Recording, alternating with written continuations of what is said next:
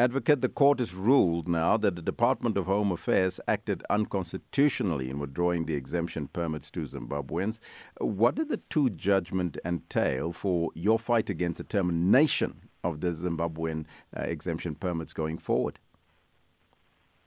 Thank you. The judgment in Helen Suzman matter, in fact, both judgments have said that the manner in which the minister arrived at these decisions were unlawful. They're unconstitutional and invalid.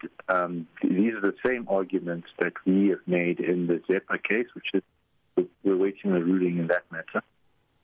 And what it entails basically is that the minister has to start the process, the decision-making process in regards to the ZEP afresh. The decision was set aside and it's been remitted back to the minister to consider the legal rights of ZEP holders which have been articulated in the judgment. The judgment indicate that the process was unfair and lacked adequate public consultation. So do you feel perhaps that the minister was silent on the participation of the ZEP holders during this process? He was silent during there was no public participation. In fact, in the papers in our matter, I think it's consistent in all of them, indicates that the minister didn't think he had any responsibility or any obligation to conduct any public participation whatsoever. That is troubling and problematic. Has the matter now, you think, finally reached its finality, or is it still open for discussion and lawfare? The lawfare has not come to an end. The legality of the minister's decision, that all know. The court has set that out. The decision to end the ZEP was unlawful. We know that. Going forward, what does that mean for ZEP holders tomorrow, next year, and the year after? What permits can they get?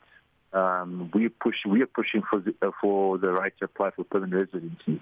That has not yet been determined. What legal regime ZEP holders would be entitled to after the decision's been remitted back to the minister, that has not yet been decided upon.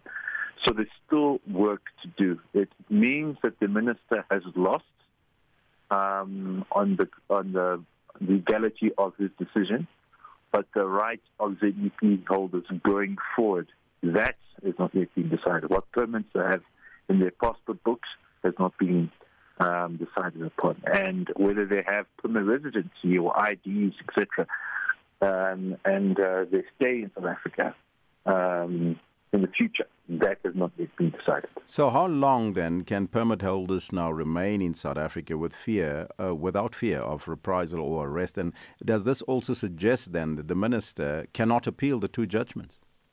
Well, the minister has got like any other litigant, has got the right to apply for leave to appeal the judgment from the High Court for whatever reasons and grounds that he decides to raise, and that's for the minister's lawyers to articulate. I'm not in a position to speak there, but when it comes to I think the second part of your question is yes, if you would like to know what ZEP holders, where they are, how long can they stay? How long can they still stay here? Yes. The decision is clear. There's no exact date that has been given, like a deadline. On this date, you can stay until that particular date. What we do know is that in the case of the Suzman judgment, the decision to end the ZEP has been set aside. So there's no date there.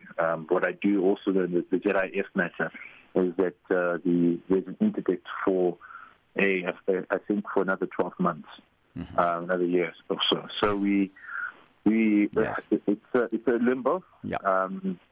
But there is no specific date at the moment. But they are legal in the country. That's what we do know for now.